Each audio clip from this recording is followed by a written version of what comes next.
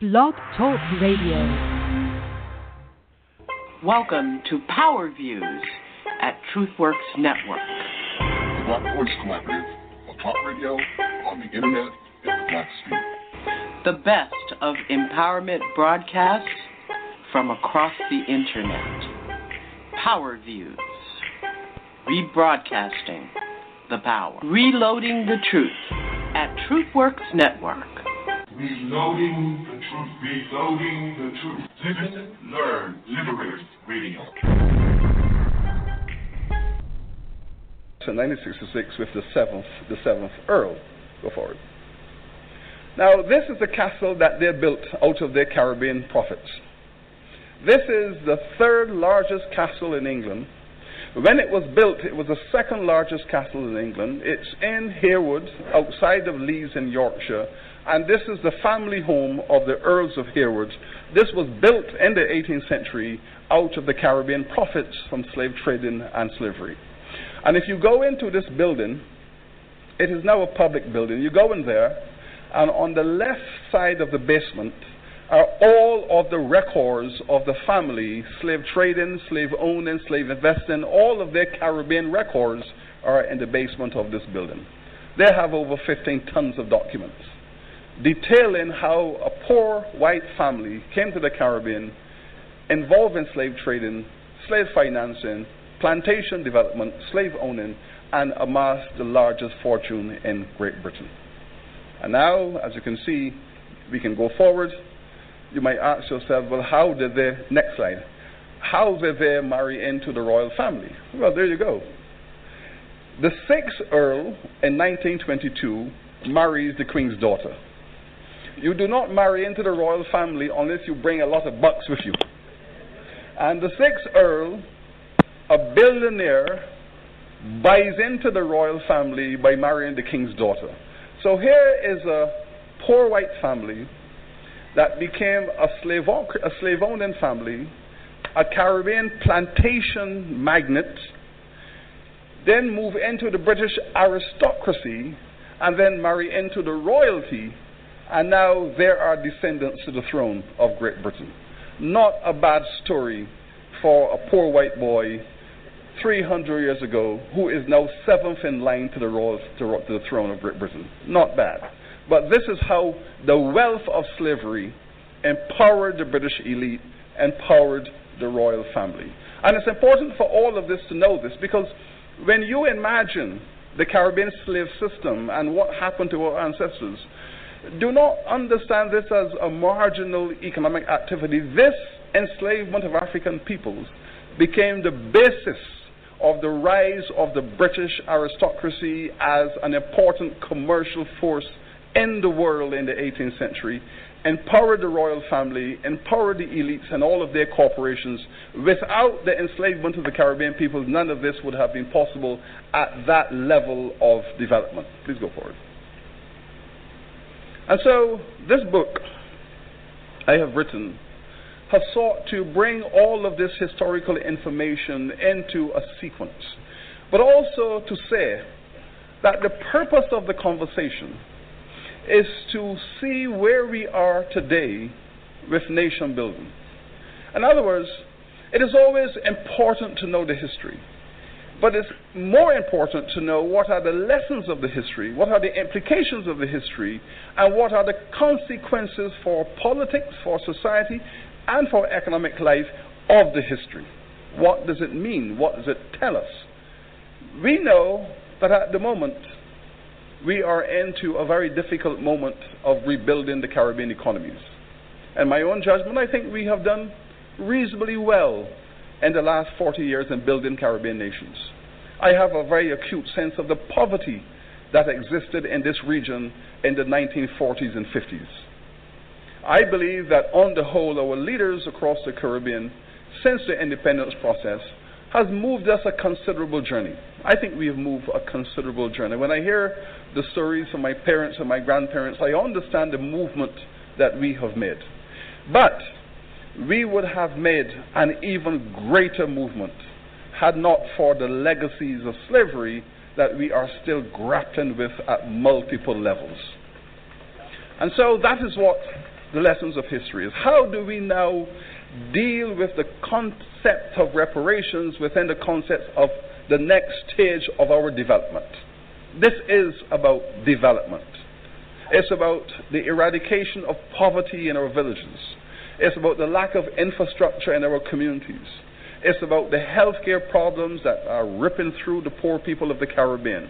It's about the lack of appropriate investments in education and healthcare. It's about agricultural backwardness in the rural community. All of those legacies that have entrapped us in poverty, we are still trying to deal with those issues. Reparations is about confronting those legacies and dealing with them the best we can.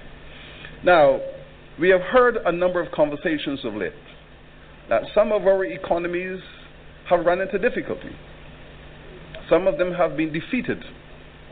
Some of them have been undermined. I have my own views about what happened, for example, to the banana industry in the Windward Islands and how the Europeans dealt with that, and how they have refused, in fact, to participate in the development of the agricultural economy in the Caribbean. We have conversations about failed states.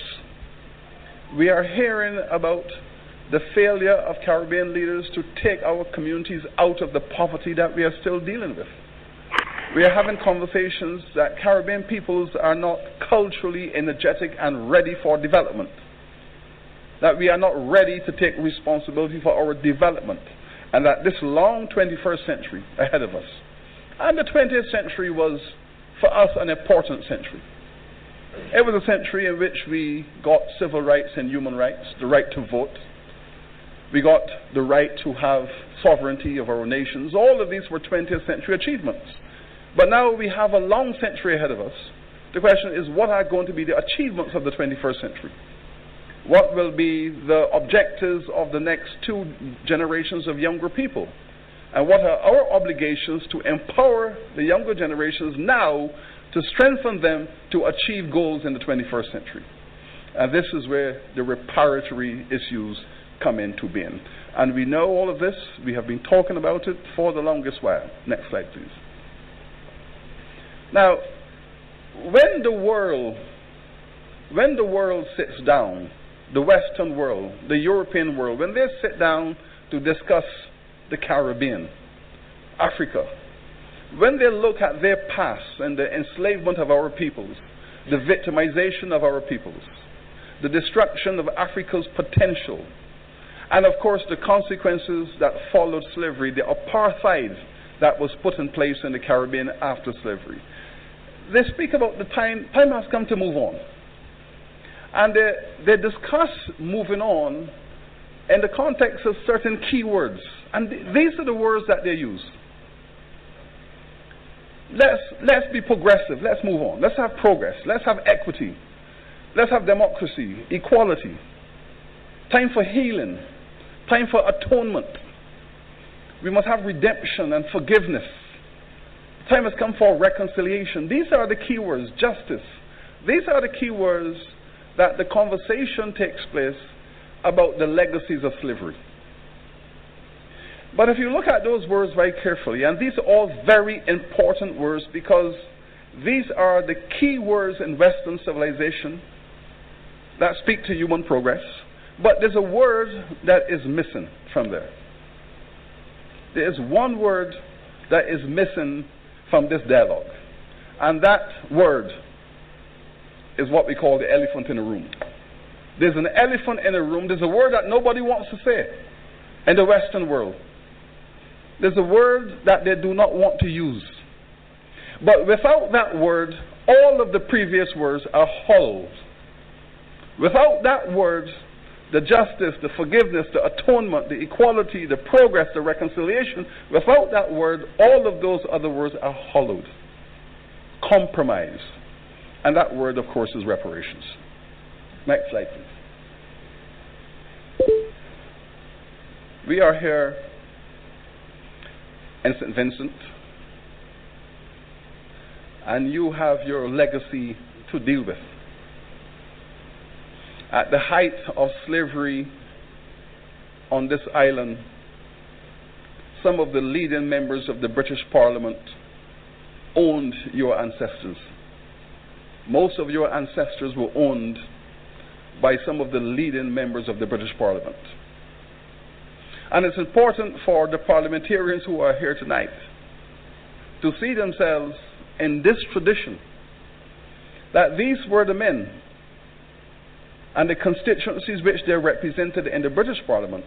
These were the men who, as politicians in the House of Lords and the House of Commons, were the owners of your ancestors. And that conversation has to take place. It's important to know all of this, how your parliament is linked to their parliament now and in the past. Next slide, please.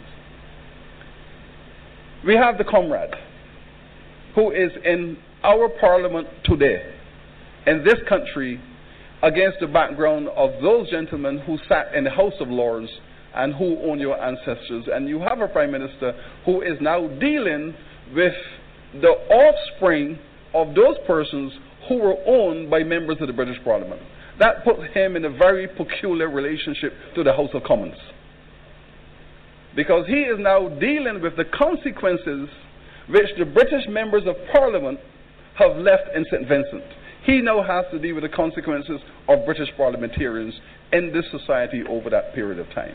And now we have to begin a conversation about how do we repair the damage. And that is what reparations is. How do you repair the damage that has been done to a people? There is no simple answer to repairing damage. You have done it. How do you repair it is a complex issue, but it requires certain issues about justice for the poor. It's about the development process in which the poor are entrapped in the Caribbean today, 150 years after emancipation. And always bear in mind the numbers. On the one hand, you had slavery for 400 years. On the other hand, you've had freedom for 180 years. We are trying to undo in 180 years the damage that was done in 400 years. So you might very well say that we're not out of the woods yet. 400 years of one, 180 of the other, the numbers don't quite match. We are still dealing with the legacy of the 400 years.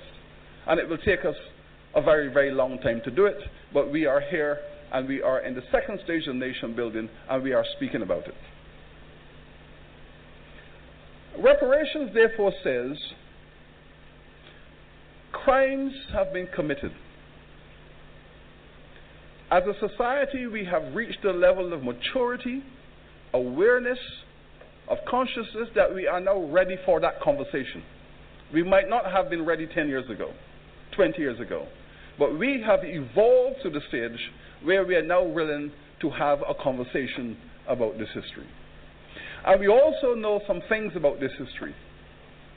All across the world, this conversation is taking place. The Caribbean is just a part of a global conversation. The Europeans colonized the world.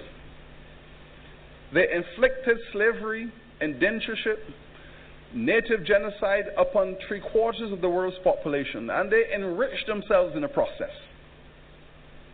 The whole world is now saying, and the Caribbean is a part of that world, we need to speak about this past because we are charting the future for our peoples, but we need to deal with this legacy as a part of that conversation about development. And we know that weak people have not received reparations. When we examine the last 100 years and the last 100 cases of reparations, we know one thing. Weak people, disorganized people, confused people, people who have doubts about themselves, people who have no self-confidence, people who have no commitment to themselves and their past and to their children do not get reparations. You will raise the question and they will stoop at you. You do not get it. Just recently, I was following the case in India where in 1919 the British Army massacred a large number of Indian people and took their land. They wanted the land. India was a colony. The British government wanted the land. They took the land, massacred the people, pushed them off. The Indian government has now reached a stage. Now, as you know, India has now emerged as a nation in the world with authority, with self-confidence. The Indian nation is now becoming confident. And they have said, we wish to have a reparatory conversation about this massacre. The massacre of Amritsar. The British Prime Minister has gone there, have apologized to the people of Amritsar, have offered atonement and reparations for the massacre of those Indian peasants at Amritsar. But the British government did the same thing in Jamaica at Morant Bay in 1865. The poor people looking for land to produce food squatted on land that was owned by the Crown. The Crown sent in the army and shot down the people, massacred them. The Caribbean hasn't yet reached a stage where it says we need to have an apology for that and reparations for that, because you cannot massacre people and walk away from it. It has to be settled. It has to be healed. Communities have to be healed. So in India, they have gone forward. In the Caribbean, we have not gone forward. And it's all, again, about confidence of our people. Confidence. Next slide. In Durban, when these matters were first discussed in 2001, the British government, led by Tony Blair, made it very clear to us. We will not discuss reparations with the Caribbean. We have no apology to make to the Caribbean. We have no apology to make for those peoples who are still dealing with the consequences of enslavement. We will not apologize for it. We will offer a statement of regret, but we are going to offer no apology. And I want you to know the distinction between a statement of regret and an apology. A statement of regret is a social or ethical response to a crime or to an offense. An apology is taking responsibility for it. Let me give you a simple definition. If I walked into this building and stepped on the gentleman's toe and he screamed to hell, I can say, sir, I regret stepping on your toe. And the matter is closed. If I say to the gentleman, sir, I apologize to you for stepping on your toe. By offering the apology, I have now taken responsibility that in the event that I have broken your toe, and the event that you might be diabetic with circulation problems and you might have to have surgery, I am taking responsibility for that. I am taking responsibility for what I have done to you. If I don't want to take responsibility, I give you a statement of regret and walk away. That's the distinction. And so the British government has said to us, we will give you a statement of regret, but we will not apologize to you. Because, in their judgment, they have done nothing wrong. Now, it was clear to us in Durban that the British government had taken a strategic decision about reparations. And that decision they took was based on two assumptions. One, the Caribbean people do not really want reparations. In fact, one of the British members of Parliament, if you read the Hansard, actually said, well, there is one thing about black folks that I know from my years of association with them in Africa. They are very forgiving people and they carry no malice. They are very forgiving. They don't want no reparations. So this reparations thing is not going to go anywhere because black people have no interest in this history.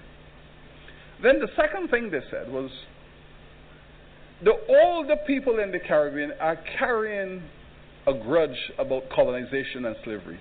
But the younger generations have no interest in history. And all we have to do is wait out the time, and the younger people will come into being, and they will abandon all of this, because young people in the Caribbean have no interest in history. And the further we go into the future, the more this subject will die, because the younger ones are into music and fete and party and dance hall, and they're not going to be with us. So let us sit them out and let this movement die a natural death. That is what they are banking on. In other words, they are banking on the failure of the Caribbean educational system to empower a younger generation with historical knowledge. And importantly, commitment to improving their societies. So, this is what we were faced with. The British government looked at us across the table and said, well, you know, slavery was not illegal. We committed no crime. At the time that slavery was practiced, it was legal. Well, it was legal because they made it legal. You know, one of the features of world history is that powerful nations can walk into the societies of weaker nations, pass laws, and change their entire course of history. Because the British government said slavery was not illegal because we legalized it. But critically, international law makes that provision. If you commit these crimes against humanity, you cannot hide behind your laws. If you could hide behind your laws when you commit crimes, the Nazis who committed those atrocities against the Jewish peoples and against the black people and against the Africans as well as the gypsies. I know people tend to believe that it was only the Jewish people who were marched into the gas chambers. But they marched the blacks in the gas chambers too. There was a wonderful exhibition at the Schomburg Center in New York 4 years ago of the thousands of African peoples who were marched into the gas chambers under Hitler's regime. The expression was blacks, gypsies, and Jews. But the International Court said, you cannot hide behind your laws because the Third Reich said we legalized the gas chambers. The German state made it legal for the government to do this. The international community says no. You cannot hide behind your laws when you commit these atrocities. And that principle has remained today. The British government cannot say we legalized slavery and therefore it was legal. Neither can they say that it was a long time ago. And this is what they said to us. This was a long time ago. You're asking us to discuss something that happened a long time ago. International law makes provision for something called remoteness. This is not remote. It's within living memory. There are people in the Caribbean today whose great-grandparents were slaves. I grew up in a household with a great-grandmother in her 90s who would tell us about slavery. I grew up hearing about slavery from my great-grandmother. It wasn't remote. It was in my household. We heard about it. People spoke about it. It's part of the culture of our domestic lives. It wasn't a long time ago. It is very much present. So we cannot use the remoteness concept. Then, of course, we have the issue about reparations. Take the reparations issues off the agenda. We will give you aid. So you can choose whether the strategy going forward in your international relations is built around the concept of aid or whether it's built around the concept of mutual empowerment for development. Where many of you in this country, I'm sure that when St. Vincent and the Grenadines became an independent nation, I am sure that many of you were living in communities without running water in your households, without paved roads in your communities. I'm sure. And I'm sure many of you ask the question, why is it here in the middle of the 20th century that we are living in villages without proper roads, without running water, with one little school per parish or whatever it is? and you took that for granted, that is not the best you could do. That is what you were expected to accept. That is what you were expected to accept because a low value was placed on you because of the history, and you got no running water, you got no roads. And you live in those communities after 300 years. All of that is based on what you call a value assessment. What value have we placed on you, and what are you worth within the context of the British Empire? And so, these are the arguments that the British government has rolled out in the last 10 years. It was no crime, we legalize it. 2, colonization is over. Take responsibility for yourself. Racism is in the past. Now you have black governments, get on with it. History is irrelevant. Stop whining and think of the future. We enslave you, we regret, but no apology. Now, we are developed, and we are developed because we have a culture. Now, go and get a culture. If you go and get a culture, you will get development.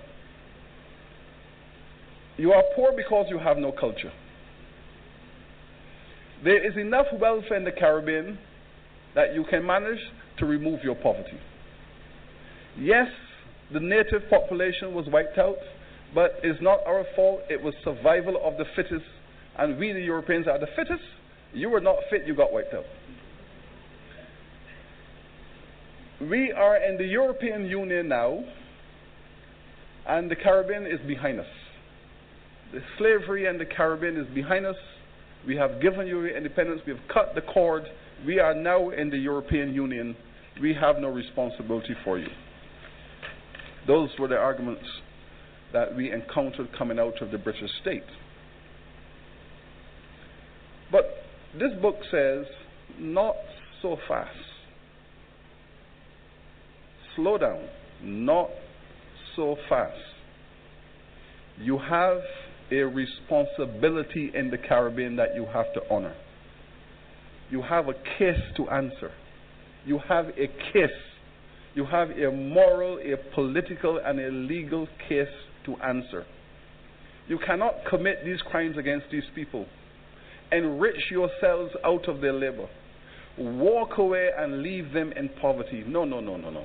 You have to come back to this place and participate in the removal of some of these legacies that you have left behind. And I can tell you, no Caribbean government will have the resources in the next 30 to 40 years to deal with these legacies. You will not have the resources to deal with these consequences.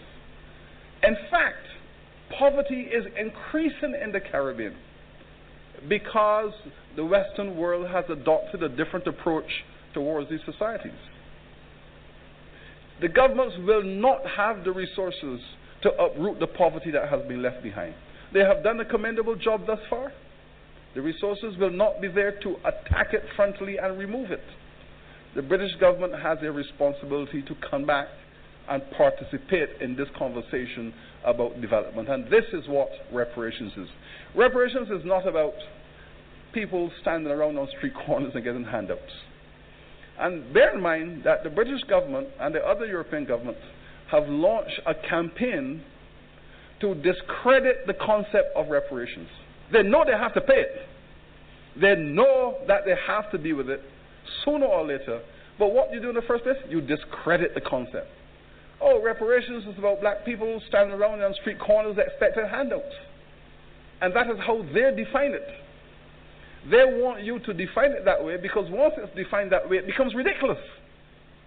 That is not what reparations is. It begins with you saying, we have committed a crime against you, and for this we apologize. And then the consequences, we will participate in dealing with them with you. So it is about partnership. It is not about conflict. It is not about confrontation. It's about helping the British people to rise up to their full potential as a nation. I can tell you, I have spent maybe 20 years of my life in Britain. I went to high school in Britain. My parents were part of that migration to Britain in the 50s to work in the factories. One minute I was in a plantation village in Barbados, the next minute I was in the city. I was a part of that migration to work in the British factories. I went to high school there, I went to universities there. My family is there. Most of my family are British citizens. I like Britain.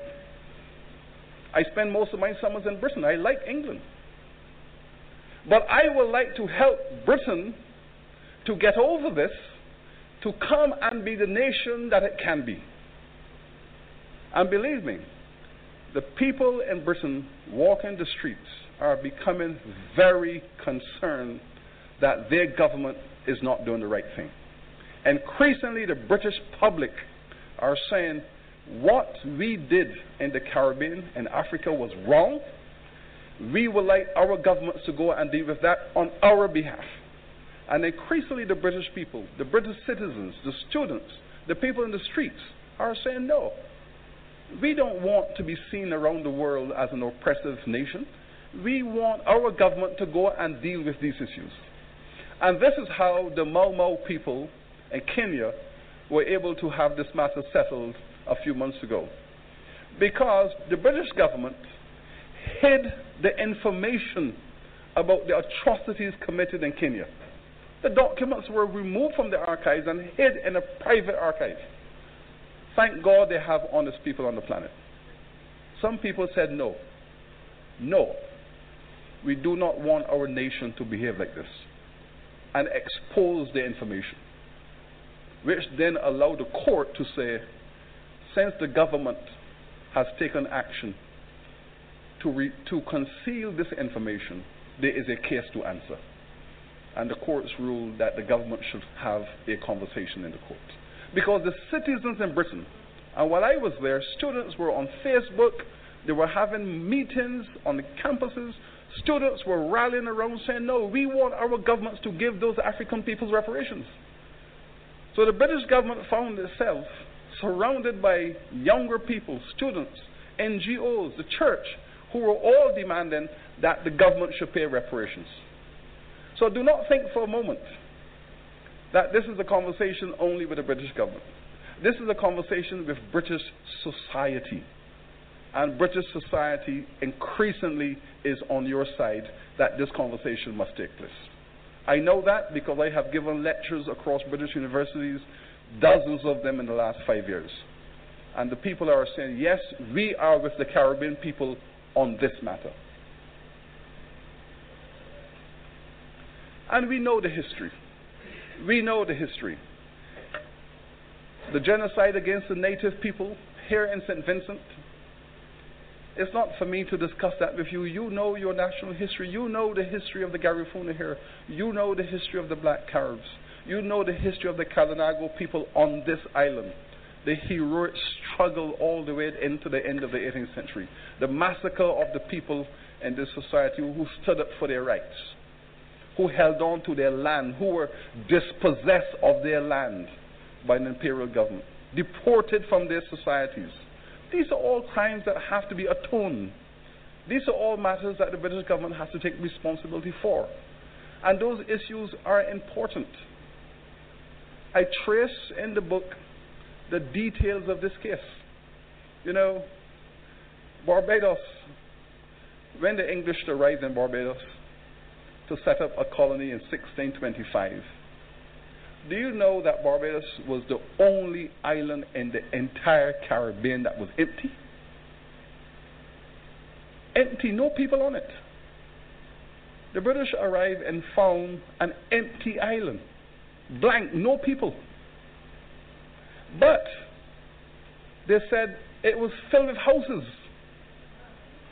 Here is an island filled with houses. Thousands of villages and little huts everywhere. But no people. Because the native people of Barbados, the same Kalinago peoples, unable to resist the Spanish and the Portuguese who were raiding the island because it's a flat island, they couldn't fight against them. They abandoned Barbados and moved into St. Vincent and Dominique and Grenada and St. Lucia. So many of those indigenous peoples in the Windward Islands were also from Barbados. They couldn't survive in Barbados. So they abandoned their villages and they moved into the windwards where they could resist, where they had a fighting chance.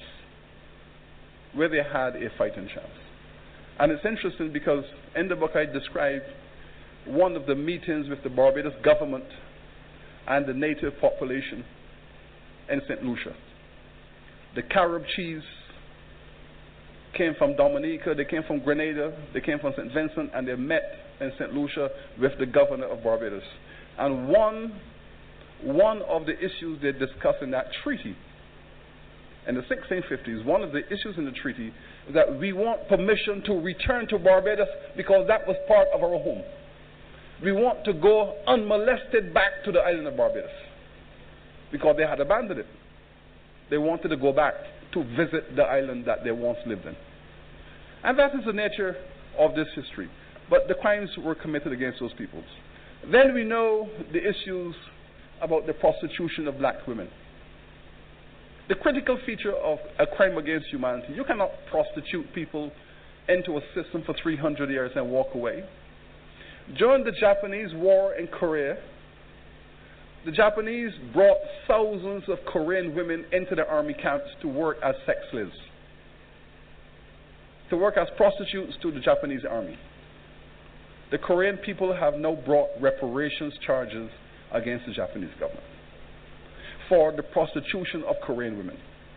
The Japanese government have just paid billions of yen into a fund called the Korean Women's Development Fund as reparations for the prostitution of Korean women during the Korean War.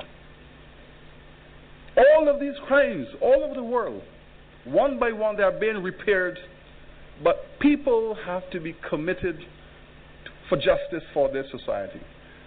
Black women all across the Caribbean were prostituted.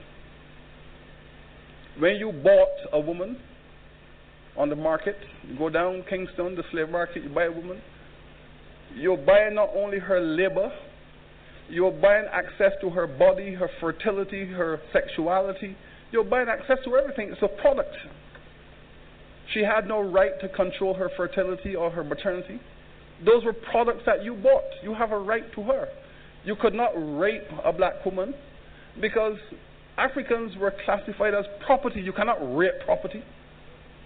In law, it's your property. You cannot rape your property. It's your right. It's your right to have access. But that was the regime for 300 years. The right to the sexuality of the black woman. And the system of slavery was based upon the fertility and the maternity of the black woman. The whole system of slavery was based on the black woman. By that, what I mean is, slavery passed on through the female line. Slavery did not pass on through the male line, it passed on through the female line. The offspring of an enslaved woman was born into slavery. A child took the status of slavery at birth from the mother, not the father. It is the mother who was the conduit. The black woman was a conduit through which slavery passed from generation to generation. She was targeted for that purpose. If you go into the archives of the Caribbean, you will see several children born of mixed race. If the father was a white man, the mother was an enslaved black woman, the child was born a slave. If, however, the father was a slave man and the mother was white, the child was born free. Because a white woman could not give birth to a slave child because the status of the child came from the status of the mother. So white women could not give birth to a slave child. So even when the father was a slave, and there were many cases we have in the archives of the father being a slave, the child was born free. Now, of course, you could see the problem with that. The slave owners did not wish to see much of that. They didn't wish to see many of these colored children being born black slave fathers and white free mothers. In the Barbados archives, there's a fascinating census, 1715, the second census of the island. And in that census, in the parish of St. Philip, there are 14 mulatto children whose parents, the mother was white, fathers were enslaved Africans. and these children were colored and classified in the census as free. Now, the moment that was realized by the census takers, the government took a decision to stamp out that kind of behavior, and therein the records began to show the castration of black men. Therein, the government of Barbados made a law that any such enslaved man who is found guilty of lying with a white woman shall be castrated. And thus you begin to see in the records castration of men. John castrated, Harry castrated, Kojo castrated, held up, penis cut off, because there in the records begin to show that kind of history. Now, the British government built this system. The system did not evolve out of the sky. This system was built by the British government for purposes of taxation, for revenue generation, for profits, for trade, for finance. This was a business enterprise which was legislated by the British state. The British government built it. This is a system crafted by the British parliamentary structure. They are responsible for the management of it, and they are responsible for the defense of it. It is a British political construct. Well, we all know of the case of the Zong massacre. This is a critical case that all students in commercial law should study, or I would wish to study. The Zong massacre. This is a classic case that brings forward now the reparations issue of the defining of people as property. The Zong was a slave ship on its way from West Africa to Jamaica with 300 Africans on board. Normal slave ship. It took about 8 weeks for a slave ship to get from West Africa to the Caribbean. And there were two strategies. If you were a slave trader, there were two methods to bring your slaves to the market. One was called tight packing, one was called loose packing. Loose packing and tight packing are methodologies which the slave traders argued about which one was better. Tight packing says if a ship has a capacity of 400, you jam 500 in. Jam them in and head across the Atlantic, top speed with the wind. If you lose 10% or you lose 20%, you get to the market, you still have an 80% cargo, you make a fortune. Each one is costing you about £2 per head, and you can sell them for 25, 30. So you recruit them at £2, you put them on the ship, jam them in, get across 8 weeks, and if you get to market, you make a killing. Another strategy was loose packing. If a ship had a capacity for 400, you put in 250. Give them more elbow room. Don't pack them in so tight and hope that you reduce the mortality. Fewer would die. You get to the market and you still make a killing. So the slave traders would debate which method was better for profitability. The Zong decided, Captain Collingwood decided, on this voyage he was going tight packing. So he packed in 300 and a 200 capacity ship, heading across the Atlantic, got in the middle of the Atlantic and ran out of wind.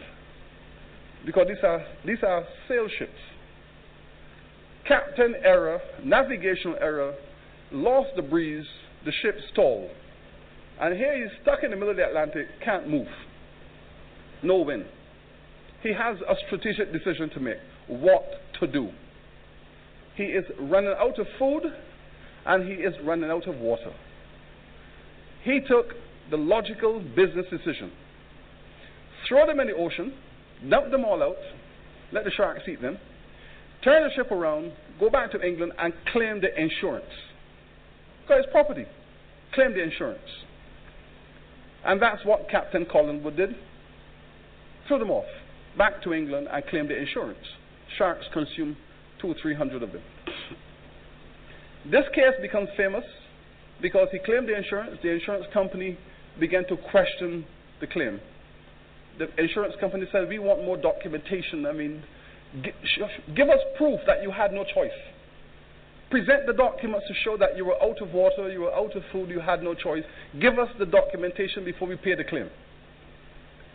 The case became controversial, and it went to the high courts. It went all the way to the High Court. And thus the famous ruling of Judge Mansfield in the Zone Massacre. Judge Mansfield ruled, this is not a case of murder. This is a straightforward case of property insurance. And he added, it would have made no difference had there been so many cattle or horses on the ship. The result would have been the same, because on that ship was property and not human beings. Therein lies the British court. The British court, the judiciary of Great Britain, in its own legal structure, that black people are not human beings. Therein lies the charge of reparations, because to deny a people their human identity is a crime against humanity. And that is the case that the British judiciary, on behalf of the British state, established the principle once and for all that African peoples are not human. Well, we know how all of this impacted on St. Vincent. Keep going. We know all of these interesting images of the indigenous peoples who were fighting their resistance and their struggles. We know the story of Châtelet. We know all of this dispossession and the crimes committed against the people on this island. We know that history. But herein comes now the critical issue: emancipation. Emancipation. Who is going to get reparations at emancipation? The slave owners insisted, if you are going to free our property, you pay us reparations. And we want reparations at the full market value of the Africans. We want reparations at the full market value. Every black person in the Caribbean, put the market value on them, and we want compensation at the full market value. And here is an interesting cartoon in the British press at the time. The politicians, the merchants, the judges, the financiers, all the leaders of British society are lining up for their reparations. Because these are the people who own the slaves. The judges, the financiers, the business people, the politicians, these are the people who own the slaves. And they are lining up for their reparations. The Africans are jumping for joy because they are free. But they're not getting reparations. They're getting something called freedom, no reparations. And this cartoonist captured precisely the conversation in the 1820s. Who get reparations, who don't get? That was a brilliant cartoon from the 1820s that depicts the conversation. But now we have these images to deal with, these legacies. What are we going to do about these images now? The black woman whose child is taken from her and sold, the separation of the black family, child sold down to one colony, mother sold somewhere else, a father sold somewhere else. That legacy, how do we deal with family now? And to say black people that our family values are weak, the fact of the matter is it has taken us from emancipation to rebuild family values, to rebuild the family system, because for 300 years, family was illegalized, family was destroyed. Continue. But this was the kind of family black people were asked to be a part of. Be the servant and the maid of the white family. That is your family. Keep going. This is the European conception of family. The beautiful white woman, her beautiful child, and the black servant. This is the wet nurse who will nurse that baby, who will raise it, take it for a walk in the morning, make sure it's healthy. That was how the Europeans imagined their family. That was the role assigned to her. This was how white men imagined themselves, to be carried around by black men in this way. Continue. Beautiful images. These are images from slavery. This is an image from Haiti.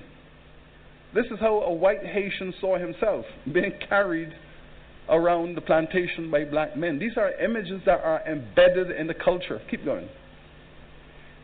This is what you call a gibbet.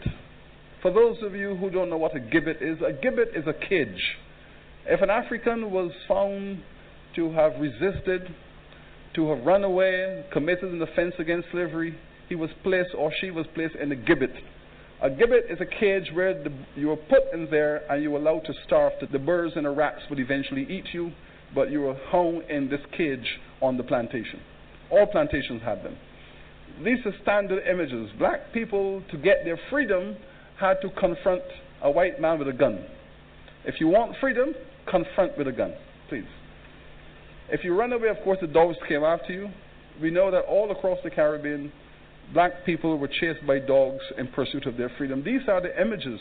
And artists across the world captured this history. This is one of those beautiful images by a Dutch artist who came to the Caribbean and captured what he saw in the Caribbean. Black people trying to get their freedom, being chased by dogs. These were images captured by artists. The question now is, why are we focusing on the British government? Well, we are focusing on Britain because Britain was the largest owner of slaves in the Caribbean in the 1830s at emancipation. The British made the most money out of slavery and the slave trade. They got the lion's share, and importantly, they knew how to convert slave profits into industrial profits. You know, some of you, when you get a bonus or a little lump sum of money, you might take home your money and put it in a shoebox and put it under the bed. Right? And you know, women could hide their money in places that nobody can find. And you can hide your lump sum of money.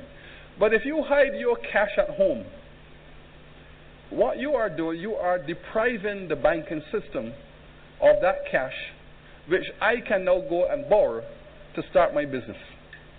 So if you hide your money in the house, the bank is not going to have the money to allow me to borrow that money and pay the interest to start my business. The British knew how to convert the profits from the Caribbean, put the money through the banking system, and convert the Caribbean profits into capital for their industrial development. That was the success of the British. And thus, a proliferation of banks appeared all across Britain, taking the profits from the slave trade, taking the profits from slavery, and allowing other people to borrow that money for industrial development. That was the success of the British. The Spanish took the money from the Caribbean, put it under their bed. And the Spanish, who owned the whole of the New World for 200 years, the biggest colonizer, is now one of the poorest nations in Europe because they did not understand the art of converting gold and silver and cash into capital. You convert it by putting it in the financial system, allowing other people to borrow it, convert it into commercial capital. The Spanish did not understand that. The British were the masters at it. That's why they became the first industrial nation. And some of the wealthiest men in the world were Caribbean slave owners. This gentleman here, William Beckles, who became a legend in the world in the 18th century, owned thousands of enslaved Africans. The Beckles family in Britain today is one of the richest families. In fact, William Beckles had actually decided that not only will he build his own castle, but he'll build his own church. William Beckles built his own church. He said, when I am talking to God, I don't want nobody listening to me. When I'm talking to my God, that is a private conversation. Nobody else must be in the church. This church is for me to talk to my God and nobody else in the church. Built his own church out of his profits. When he died, he left £320 million for his son, and his son was only 10 years old. Keep going. Here we have the history of criminal enrichment. The royal family, the elite families, the banks, the insurance companies, the government itself. And you all have to understand that the government was also an owner of slaves. Huh? The government wasn't just collecting taxes and revenue. The government was buying and selling slaves and owning slaves itself. The Church of England. Church of England was a major player. Look at the elite families. These were the families that owned the slaves in the Caribbean at the moment of emancipation. All of the leading families of Great Britain. The who is who of Great Britain still today. These families are still the leading families in England. Keep going. Now this, however, is an interesting image. These are the financial institutions that were investing and were receiving the compensation and the reparations for their slave properties in the Caribbean. Look carefully at the name of these companies. Because when emancipation came, these companies rebranded themselves. These companies changed their names and their identities. These companies reorganized their identities to go into the free period.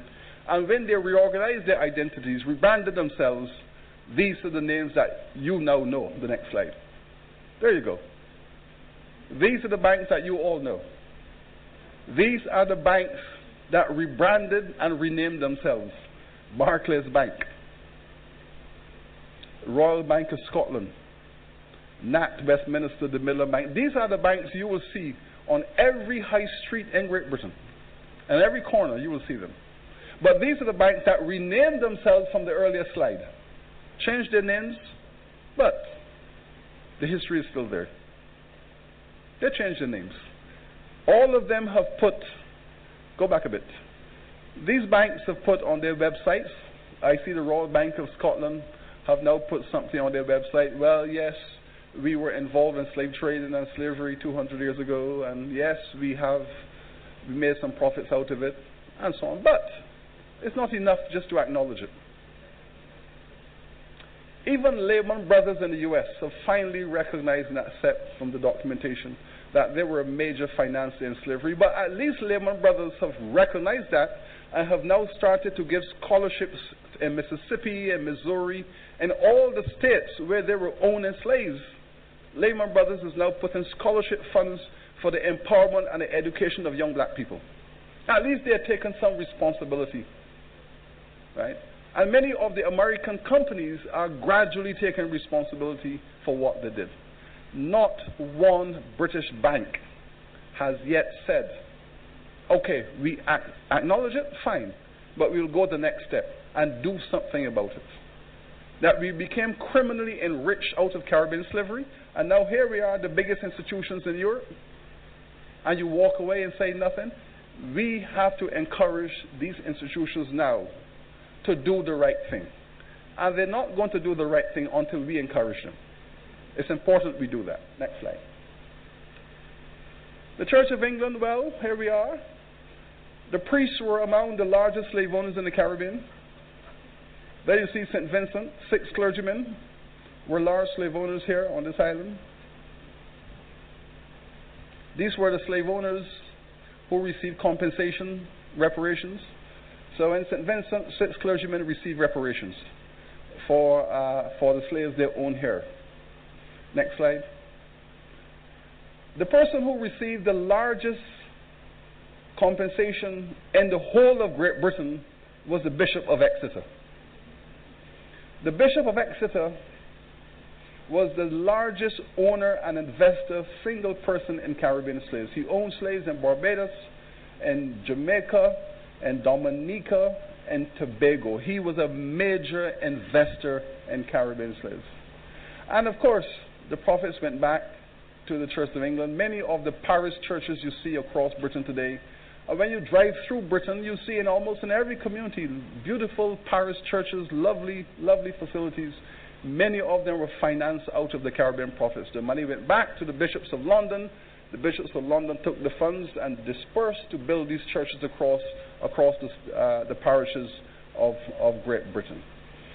The bishop was a great collector, and I was very pleased when the Church of England finally offered an apology to the people of Africa and the Caribbean.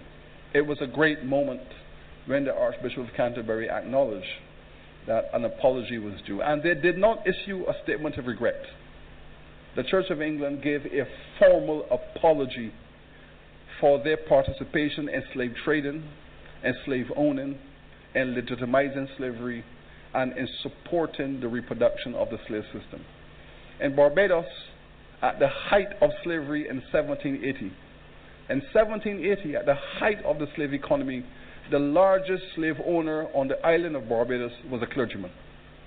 The Reverend John Brathwaite, Reverend of the St. John Parish Church, was the largest slave owner on the island. 6,000 slaves, 8 plantations.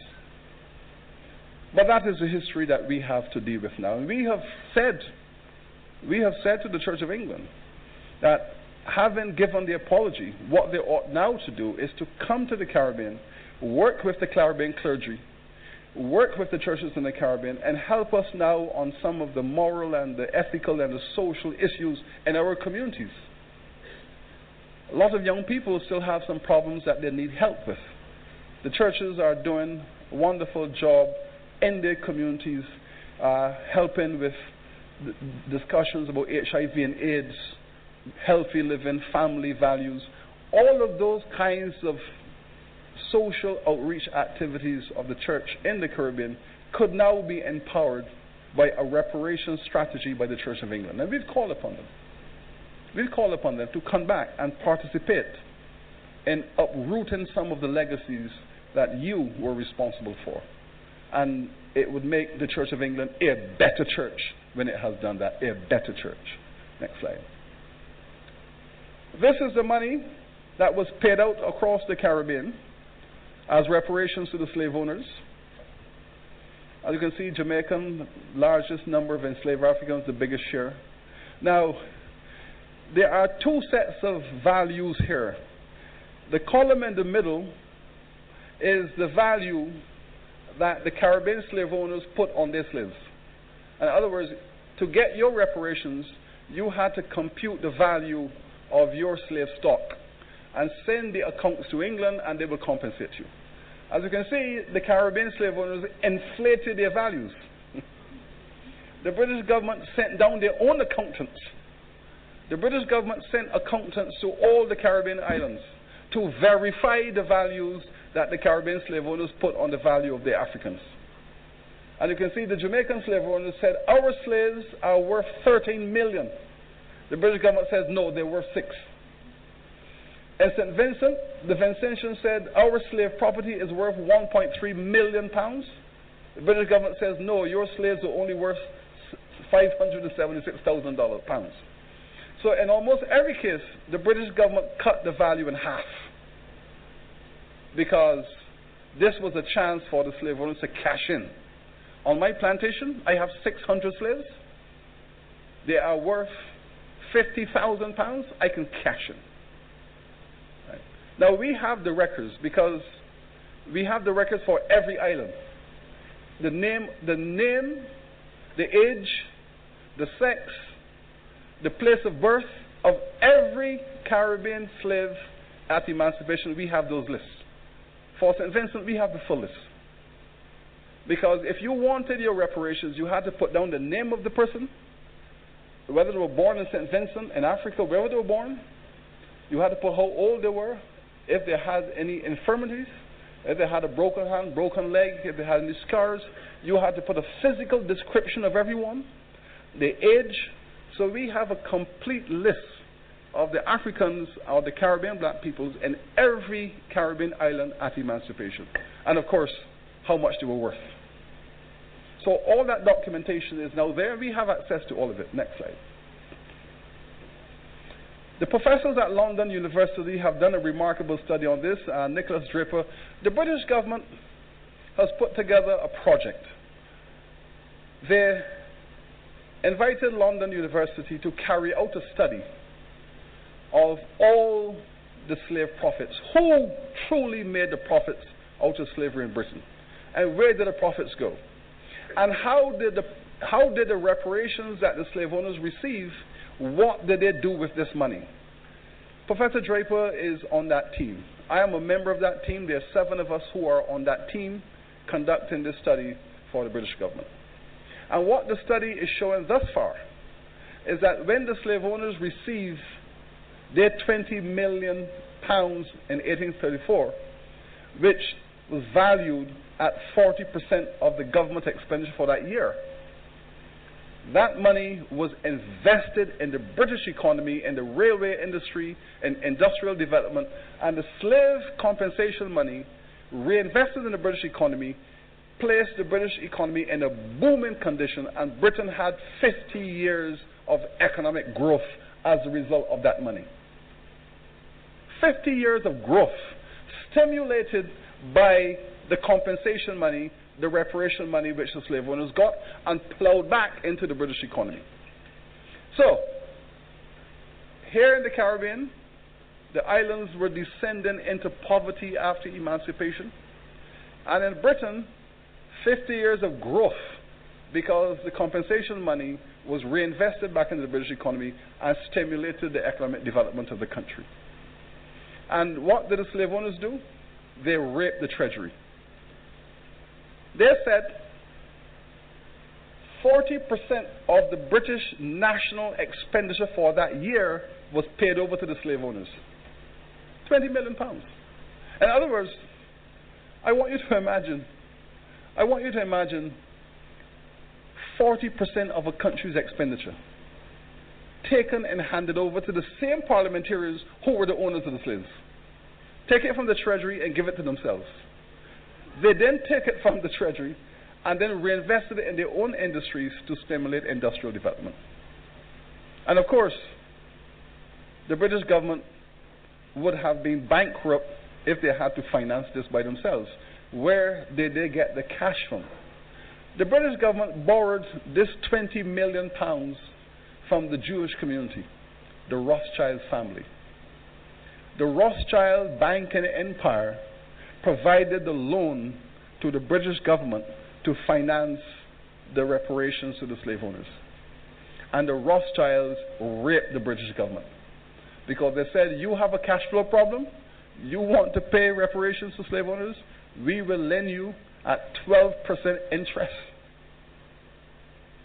And they soaked the British government, milked them dry because they wanted the money for themselves. And that is how reparations was paid to slave owners. So coming to the end now, the British government built this system. They created fiscal policies to manage it. They created financial systems. They legislated slavery. They administered slavery. The government owned the slaves. And importantly, the British government is a custodian of the wealth of the nation. We believe that we now have to repair the damage. And this is the final point. This is why now reparations is important. What damages do we have to repair? Caribbean governments today are spending up to 70 or 80% of their expenditure on education and health. Why? Because after 300 years, the British have left Caribbean peoples illiterate and unhealthy. After 300 years of taking their labor, exploiting their labor and enriching themselves to build themselves into the most powerful nation on earth, they have left the Caribbean peoples illiterate and unhealthy. Which means that the governments today now have to clean up illiteracy and clean up the ill health. Do not have the resources to do it. I like to use Jamaica as an example. After 300 years, the British left Jamaica with 80% of its people illiterate. When Jamaica went into independence in 1962, 80% of the people were functionally illiterate. And then you say to Jamaica, with their 2 million people, go and develop. There is no nation on this planet using any method of economic development that could transform a society with 80% illiteracy into a developed nation in 50 years. It is impossible. Because from the illiteracy springs a whole range of other conditions. From the illiteracy springs a whole range of other conditions that undermine the best thrust for development. You have to deal first with removing illiteracy. Then you have to move to deal with health, because health and illiteracy are linked. We now have in the Caribbean an explosion of chronic diseases. We have 60% of the black people in the Caribbean over the age of 60 have hypertension or diabetes, or both. Now, if you take the single criterion of chronic diseases: hypertension, high blood pressure, type 2 diabetes. If you take that simple criterion, the black people in the Caribbean are the unhealthiest people on the planet. And you have to understand that. On the one hand, we are watching Usain Bolt and we're watching the Caribbean athletes. We're watching the Caribbean with an image of being the most athletic people on the planet. But beneath that image of these super sportsmen and women is the hard reality that we are now the sickest people on the planet. In every black family in the Caribbean, hypertension and diabetes is endemic and congenital. In my family, almost everybody over 60 has hypertension and diabetes. And it's the same for your families, for all of our families. There is an explosion of ill health in the Caribbean. And this is a legacy of slavery and colonization. You take a people, put them on an island for 300 years, give them salt fish and salt pork every day, overwork them, undermine them, sell their children, rape their wives, make them work 20 hours a day, overwork, malnourish, and take them through that stress profile of physical and mental terror. What you get? Hypertension and diabetes. It was the same then as it is now. When your doctor tells you to learn to relax, take out your salt. Well, you can take out the salt, but your foreparents couldn't take it because that's all they had, salt. And now the result is that black people in the Caribbean cannot metabolize salt and sugar. Because for 300 years, that is what you were fed on plantations, plus the stress.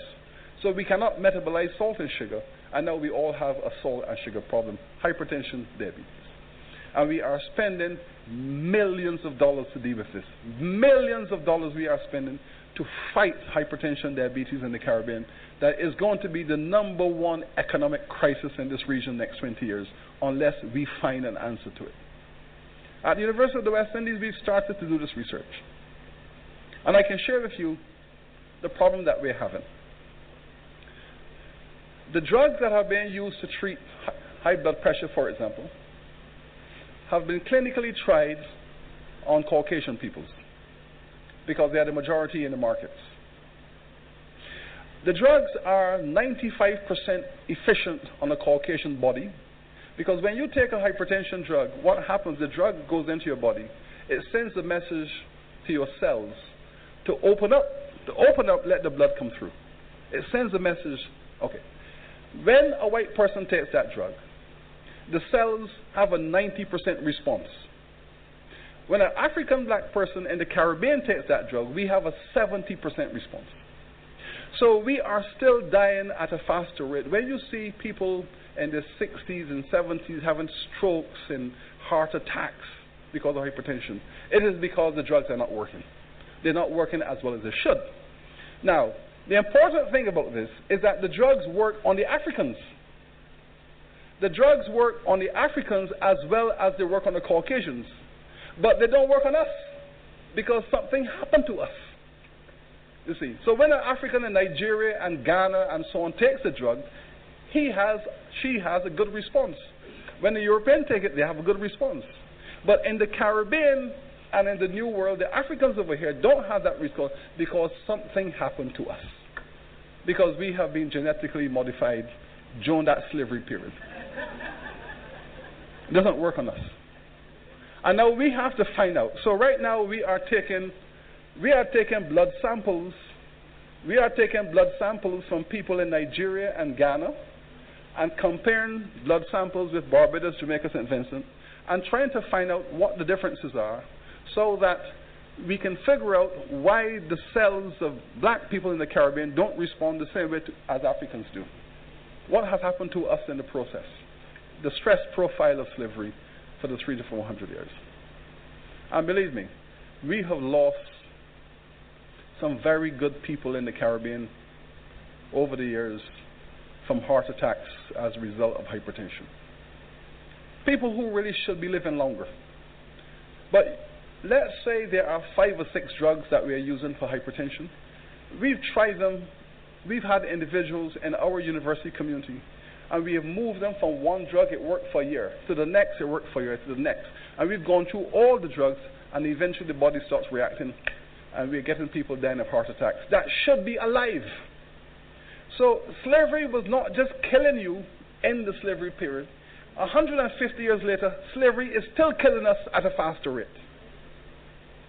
So when people say to you, slavery is over, it's in the past, you are now in the jet stream of it. We are now experiencing the medical consequences of it. And that is devastating our governments and our economies and our families. Each time one of my great colleagues die of hypertension, heart attacks, I shudder. Because I know that had that person been white, they would be alive because the drugs would have worked better for them. But we do not have the resources to do this work. We have approached the pharmaceutical companies, and they have said to us, the black people in the Caribbean are only 5% of the world's population. This research requires millions of research dollars to have the drugs adjusted through biochemical research so that when the black person from the Caribbean takes it, they get the same response as anybody else. But it requires a lot of biochemical research. And we have started. But the companies that have the technology are saying to us, why should we invest in that research and you're such a small population pool? If the Africans in Africa were having this problem, we would invest. But the Africans not having it, you in the Caribbean, you're having it, and you're too small a population. So we're back to square one. Who is going to pay for the research that is required to save your lives? Who's going to pay for the research to save your lives and the lives of your families and down through the years? It's terrific. I have lost people in my family in the 60s through hypertension caused by strokes, heart attacks caused by hypertension. People 60s, nobody should be dying of a heart attack by hypertension in the 60s. It's ridiculous. But this is now the Caribbean reality. All of these things. Is there a museum to slavery anywhere in St. Vincent? Is there one in Jamaica, Barbados? No. Right now, there are 5 state-of-the-art, digitally enhanced museums in Great Britain, where school teachers can take the children and see all of this history. You can go to Liverpool, Manchester, London, Birmingham, and you can experience all of this history in a digitally enhanced museum. School teachers can take the children. Can you take children in the Caribbean to a museum? Am I going to ask a prime minister to take $50 million and build a museum to slavery when we need to build more primary schools, more secondary schools, and fund the university? So who is going to do all of this? These are the kind of things that we speak about when we speak about reparations. The British government has to come to the Caribbean and sit with us, and help us to deal with all of this. We have a legal and moral right. And the only way we're going to make that progress, and we give thanks to Prime Minister Gonzalez for encouraging his fellow prime ministers to see the importance of all of these issues going forward. And so please, I was sitting in the heads of government's meetings and being a part of the presentation of Prime Minister Gonzalez to the heads on this matter, and realizing that there was a unanimous decision by the Caribbean heads following Prime Minister Gonzalez's presentation to take these matters forward. Because we need to take them forward. All of us need to take them forward. And if we do not, this region is going to regress and regress very, very rapidly. And it is not about confrontation. It is not about conflict. It's about a 21st century state of sophisticated diplomacy. A 21st century diplomacy is required. A 21st century international relations strategy is required. The time has come now in this second phase of nation building for us to go forward. I feel that this is where we're at. And I can tell you, reparations is not about handing over money to either individuals or governments. Under international law, reparations are paid into a fund which is administered under international law. People like the gentleman here, members of the clergy, in every society, a reparations commission is established, a fund is established, and under law, those funds are placed in the hands of trustees. And trustees are held responsible for the use of those funds for community development. In Israel, the people who sit on the reparations fund are people in academia, people in the clergy, people in civil society, all kinds of people sit on that fund. And they have billions of dollars paid by the Europeans for the crimes committed against them. When the government wants to build a new university, it might approach the fund and say, well, could we have $50 million out of this fund because we wish to build a new university. We wish to convert desert into farmland. We wish to build 2,000 units of small income housing. Can the fund participate in these projects? That's how it's done. The money goes into funds under international law, under the hands of trustees. And those funds are used for development. The state of Israel was able to modernize the agricultural sector. They were able to do the research on solar technology, how to convert the sun into energy. It was the reparations money that helped them to do that research for solar analysis. Now there's a solar energy industry. A lot of that was funded from the reparations fund. But we in the Caribbean, we are now on the cusp. And we have taken the first step. We now have to take the second and the third steps. And we owe this to our progeny. We owe it to our children, our grandchildren. We have now to take the issue of repairing the damage. Repairing the damage that has been done. And we believe that by urging the British government to come to the table to discuss these matters in an orderly fashion, that it will be in the interest of Caribbean peoples going forward. I thank you very much.